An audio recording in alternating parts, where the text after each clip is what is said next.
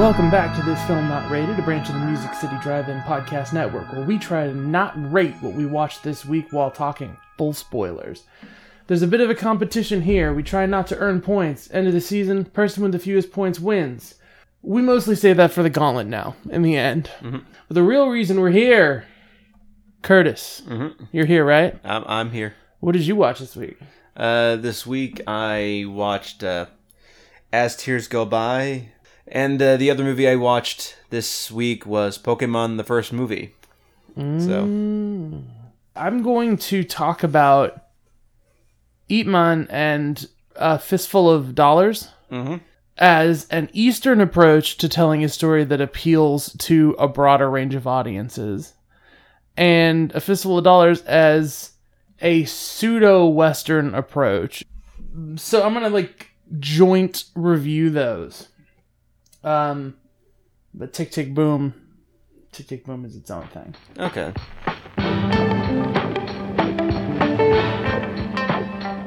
Let's talk about the relationship between Ip Man and Sergio Leone's A Fistful of Dollars, because there's virtually no relationship between these two movies.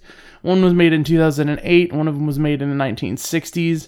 Both are telling the story of a legend in a sort of folk tale breakdown of how they are the heroes that stand up to tyranny. A Fistful of Dollars, you have Clint Eastwood's first outing as the man with no name. Yep. And his whole thing is, I'm going to come in, prove I'm a really good hired gun, and not tell each of the competing gang and the rich family. He's going to work for both of them and sort of not intentionally pit them against each other, but try and make money off of working for both of them until he gets what he wants and he leaves. But does cause them to fight, causes the sort of outlaw group to murder that family, and then sort of has to own up to what he's caused to happen. Yeah. And the real big deal here is the staples that you build of that genre, and why Sergio Leone is the icon of Westerns. Okay. I was really hoping to get more of a sense of how stories are structured and written to appeal to a Western culture and how they are to an Eastern culture, and be able to contrast these. But I've already seen Ip Man 2. Mm-hmm. It's a Rocky sequel.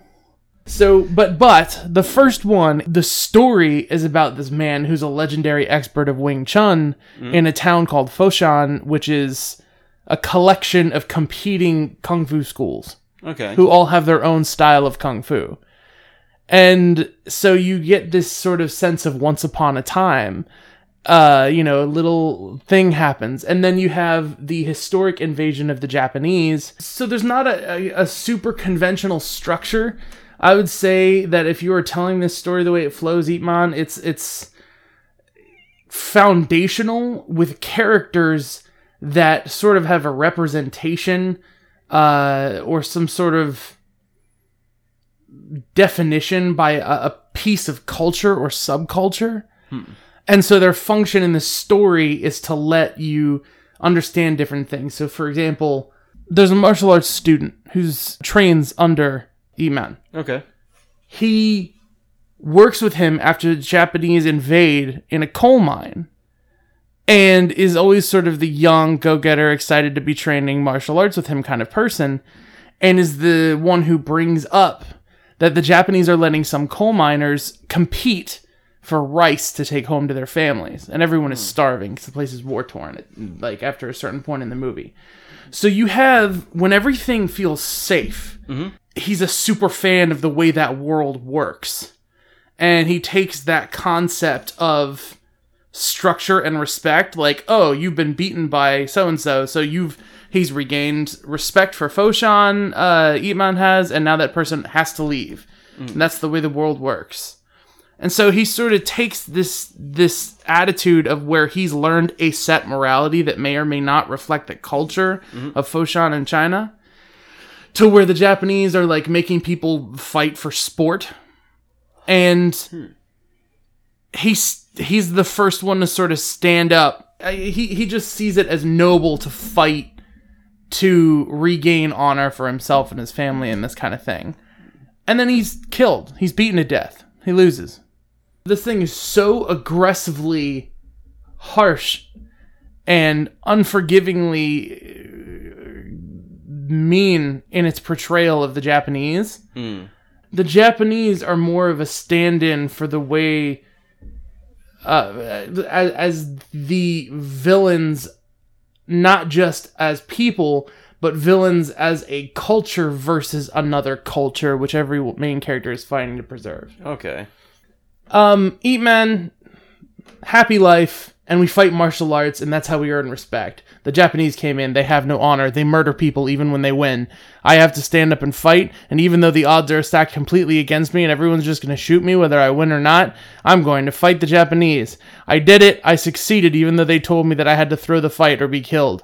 And then, because he is shot, doesn't die, but is shot, it causes everyone to rally and fend off the Japanese from the town of Foshan. But those beats, it's so like, it's like two halves of a movie, where there's setups all over the first half of the movie, and then after the war has started in the second half of the movie, there's all these payoffs of what happened to that character who rolled into town after he got kicked away by Ip Man. It's so odd. It's a person's real life. I'm not sure how much of this is true. But I don't think the point of it was to be true. I just think the point of it was to honor him by telling a story that is sort of stylizing things as an inspirational legend. And this is less cynical. The real difference between these two movies is cynical. A Fistful of Dollars is lone gunman rolls into town, but then things get too serious, so he has to stand up begrudgingly and take leadership and take him out, which you've seen A Fistful of Dollars. Yeah. And so you've seen Yojimbo, which is why in Japanese, Akira Kurosawa had the rights to distribute that movie for a long time, because it was so... It's exactly exactly Yojimbo. It's exactly Yojimbo. There's no getting around that. Now, I bought into the Western vibe. I'm not a big Western person, but this really, really sold me on the slow build-up of you, like, growing a grudge against the characters that you're supposed to want to root against. And, this has an absolute iconic moment in it, which is the bit from Back to the Future. He asks him to remember, aim for the heart. And like that, right. That's it has two setups and a payoff, and I think that's why that works so well. It wasn't as telegraphed. He's like playing off of something earlier, and it's nice. I will say the value in comparing these two is the way some people used to look at the world, and what was profitable and what we used to look at in the world was the acknowledgement that the world is a bad place and people can be awful. So we really want or need someone to stand up who just like infallibly exists outside of all of these rules and is incorruptible. Okay. And just sets things right. The only difference is Ip Man is a little less cynical, and that the idea is your hero works for the good of others and for the, Right. Well... He has his moments, but Clint Eastwood's character is very much a loner who's out to make money. Yeah, it's like once he's killed everyone, he'll leave. Yeah. Ip Man is like, once he's successfully shown that this culture can't be stepped on the way people think it is, and that has more worth than it is, then everyone will rise up and change will happen.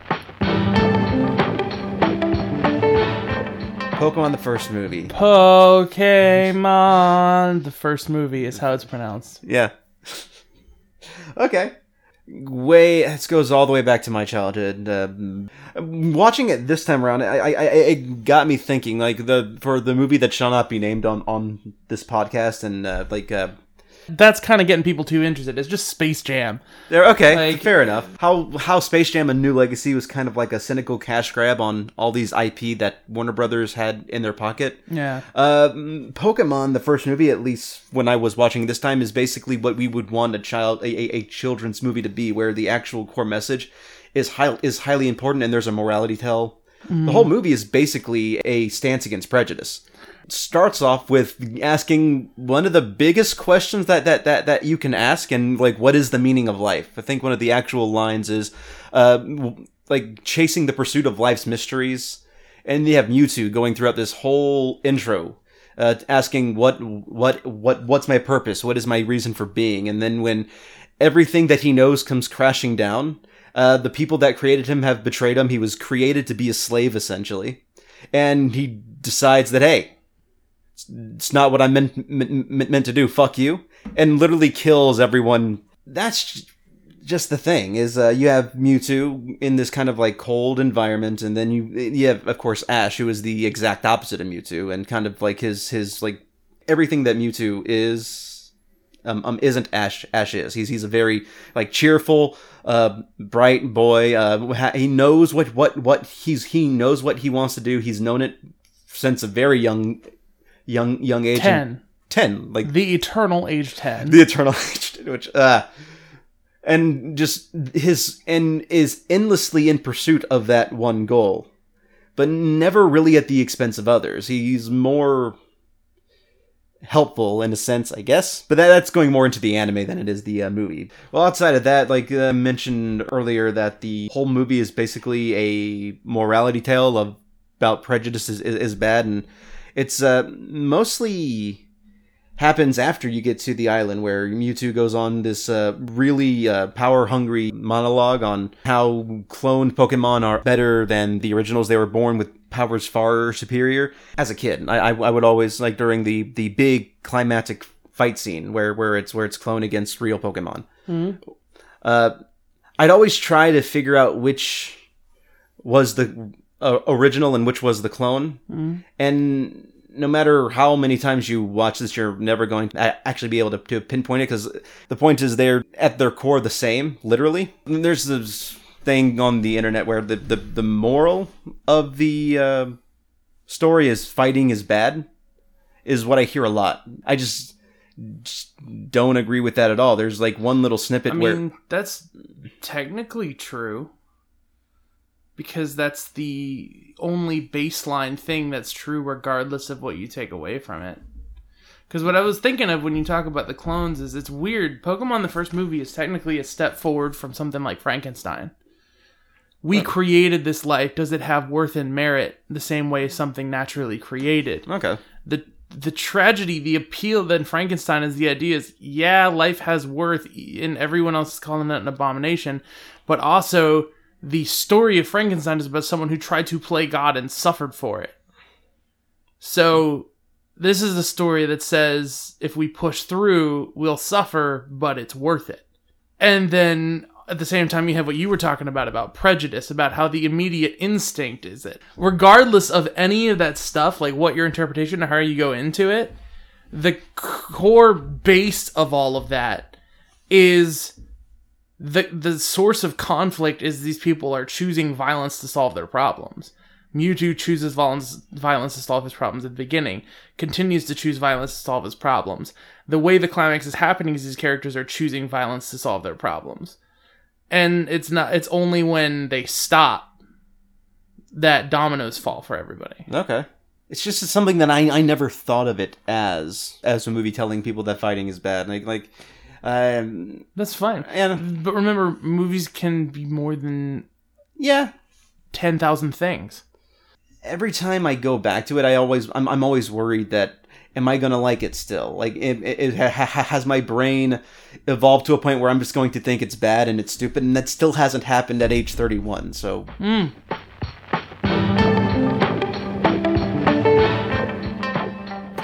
Tick, tick, boom. Okay. Is the story of Jonathan Larson. So it's an adaptation of a play that's an adaptation of a person's life. Mm-hmm. And it's directed by Lin-Manuel Miranda. He is a very competent director, but I feel like there's so much inspiration and layout for what these visuals should be that it's more a credit to his choreography than like his eye as a filmmaker. Okay.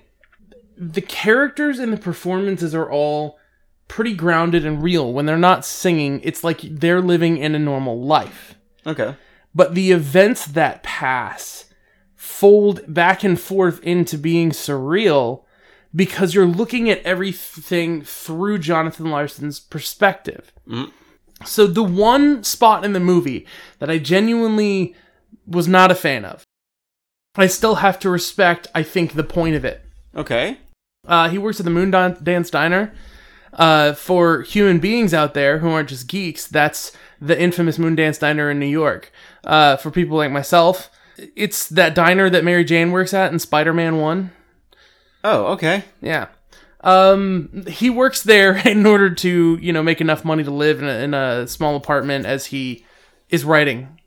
Then while he's working at the Moondance Diner one day, he finds out a friend of his is in the hospital because his T-cell count is ridiculously low. And he's also just been told he has to write, the linchpin song of his whole thing within, a day. And he desperately wants to quit working, but he can't. And it's Sunday brunch, so it's this crazy, busy time full of entitled, self-important customers. And it's already a hard day on top of a hard day on top of a hard day. So he starts to sing about Sunday brunch, and it turns to the most stage performed musical number that completely steps outside of reality, where the customers are speaking to you, and it's just it's that sense that I can't usually get through in musicals, where the point of the music is to stop, do a little dance number around a point that's already been made before the pacing can continue. Mm-hmm. But I can't help but admit that I knew as soon as it started happening, he's trying to cope with the day. Huh. He would move in his head to try and listen to and write music in his head and focus on these things to cope with frustrations around him. So you almost know that because this is so removed from reality, okay, that's how hard things are for the person. The same thing happens when he's having a fight with his girlfriend, but on a much smaller note. It's intercut with the framing device. The framing device is they directed the stage play Tick, Tick, Boom, basically. So Jonathan Larson and his friends, everyone would sit on a stage, and so Andrew Garfield's there, and the piano's there, and everyone's on a stage, acting out, telling the story as you would see it on a stage play.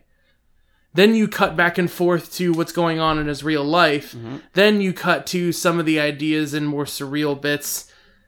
Everything is represented on film, but it's adding a visual, imaginative component to just the stage play. Anyways. Okay.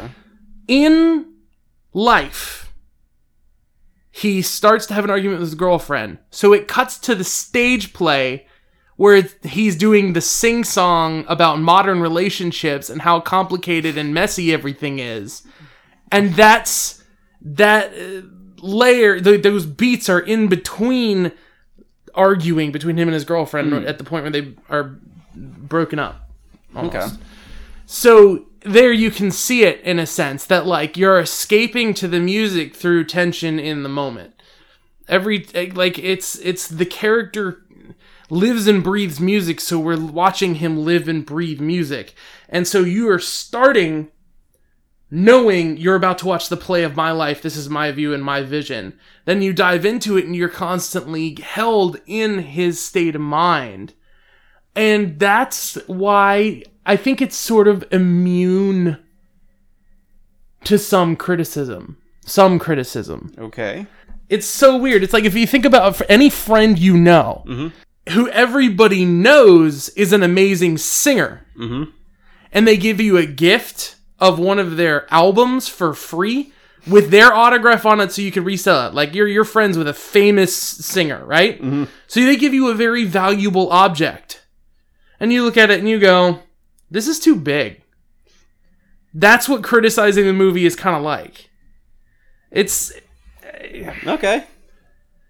Yeah, you can criticize people around it and actors in it and things like that, but just the story itself is so clear and I thought, really powerful. And it's just by watching one person's personal experience of why it's worth it to just keep going because life is too short, you realize that it's true for everybody. Jonathan Larson directed Rent. Mm-hmm. Rent is the play he's the most famous for. The night that Rent premiered on Broadway, that based on this movie, the dream that he has to just like eat, suck up, and grind for, the night it came true was like the day after he died of an aneurysm. And this is that person's story of telling you why it's so important to shoot for what you want and not let yourself live so long in destructive relationships that tear you down, and not let yourself waste time looking around, seeing other people make decisions for how the world is run around you and you do nothing about it. Like, it's, I don't know. It's important, I think, but it's also a musical. It's fun. Okay.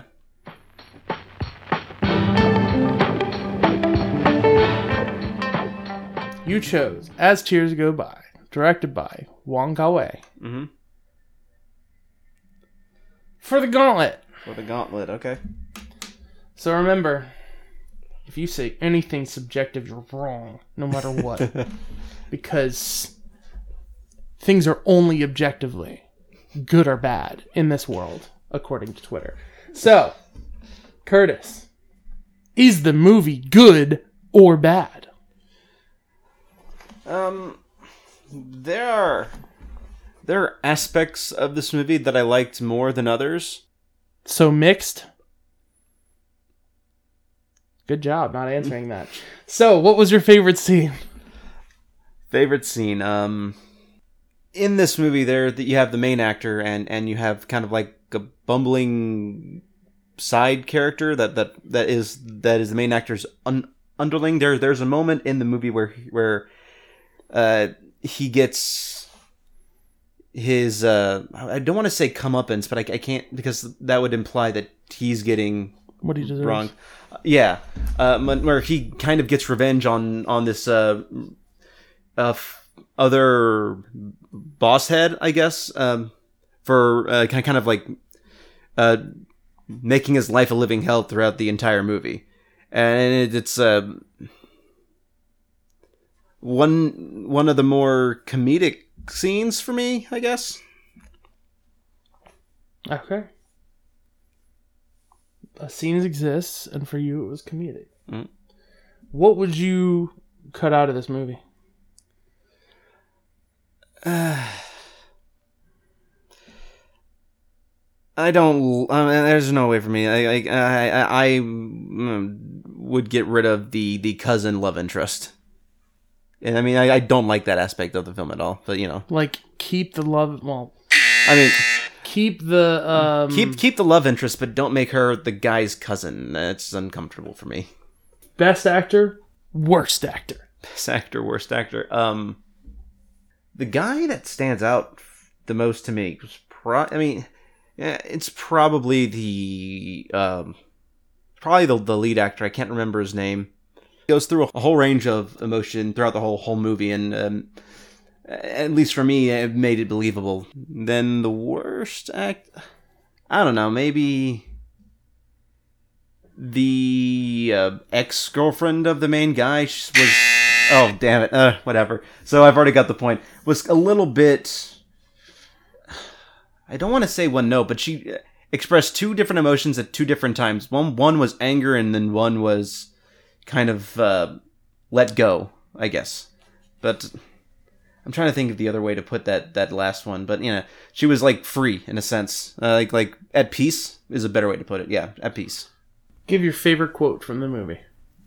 I can't think of a single line that stands out. What would you add? I mean, I've already said what I would add. I don't know, like, the guy is like in this kind of like gang, and it's kind of him choosing between going with a normal life with the romantic interest and staying with the gang, and he's kind of being pulled between it. I never got a notion that he was torn between the two, so I would maybe add in a little bit more context to that. Okay. What did you enjoy about it as just a story? it's a kind of like grimy crime drama, and I'm all, and that's one of those genres that I'm almost always interested in. So, did you learn anything about making movies? Did it make you like? What did you think about this movie for movie making? Something I posted on Twitter not too long ago said it's impressive on how clear Wong Kar-wai had a vision for his films, and it shows. I guess stick with your gut. What would make you watch this again? So many things, I guess. Like, there's... Damn it. With Wong Kar-wai's films, there's... I always get the impression that there's more to it than I get on my initial viewing. On top of that, with the cinematography and the way that he frames things, it's always pleasing to look at. So there's that. I already got the point for that. Yeah, but I couldn't decide on that point from earlier, so... Would Nicolas Cage have improved this movie? I can't see any part in this movie where Nicolas Cage would feel in. I think he would stand out in a film like this. It just feels off to have to even imagine. Sorry. Well, it feels off. Yeah, he would stand out like a sore thumb in this film, or I think any Wong Kar-wai movie. But All right. So, here's my thing. It's not like somebody usually goes, we need someone to be the romantic lead. Well, he has cousins. Like, yeah, so there's got to be some sort of purpose, context. Now, like, that's the thing, is the whole point of the love interest in this movie is for him to, like, he's been in this syndicate, in this kind of, like, crime gang since he was 14, young. And this is him trying to decide whether he wants to have that normal life or stick with what he knows. And it doesn't have to be a cousin for it to do that. So I just... yeah, I don't know, but it makes me think of, like... It makes me think of Memories of Murder and how watching the special features on that made me feel like I know nothing. Mm-hmm. And I love that feeling sometimes. Yeah.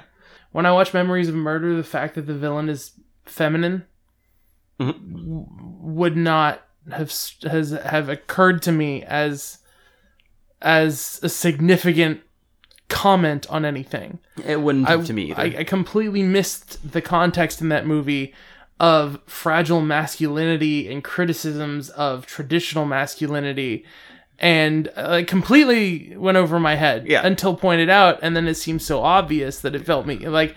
And so I'm that test that I've been trying to follow. I guess I'll maybe watch As Tears Go By soon, because I feel like there's probably some context to it. There's probably something, and that's to me, when it comes to watching any movie directed by, for, and in a culture that's like foreign to me. Mm-hmm. I'm going to blank out and want to learn and understand things from it, but yeah, but like I mentioned earlier, and I like how like even early on, this feels very Wong Kar-wai. He had a very clear idea and vision of what he wanted his films to look like, and it just. I think it's just impressive on just like how far back that goes, because this is in '88, and I've seen 3 of his movies now. No, 4. This is the 4th one, and they're all very consistent in look, feel, and tone. He does. He has these things he latches onto, and then there's projects that he just sort of moves his way through emotionally. And he's made one movie in America, My Blueberry Nights, and I'm going to watch that soon, too. Thank you all for listening. This is This Film Not Rated. We are, again, a branch of the Music City Drive-In Podcast Network, so go over to the other film critics and the other fantasy football players and all of the people that we have on our team and say hello from us. You get candy if you do that. I'm Eric. You can follow me at High Contrast FLM on Twitter and at High_Contrast_EWL on TikTok. And I'm Curtis. You can follow me at 90sgamer407 on Twitter and on Twitch at Merrick_Tainment, where I stream video games every Tuesday and Thursday from 11:30 to 2 in the morning, and I do an anime watch party every Friday at the same time.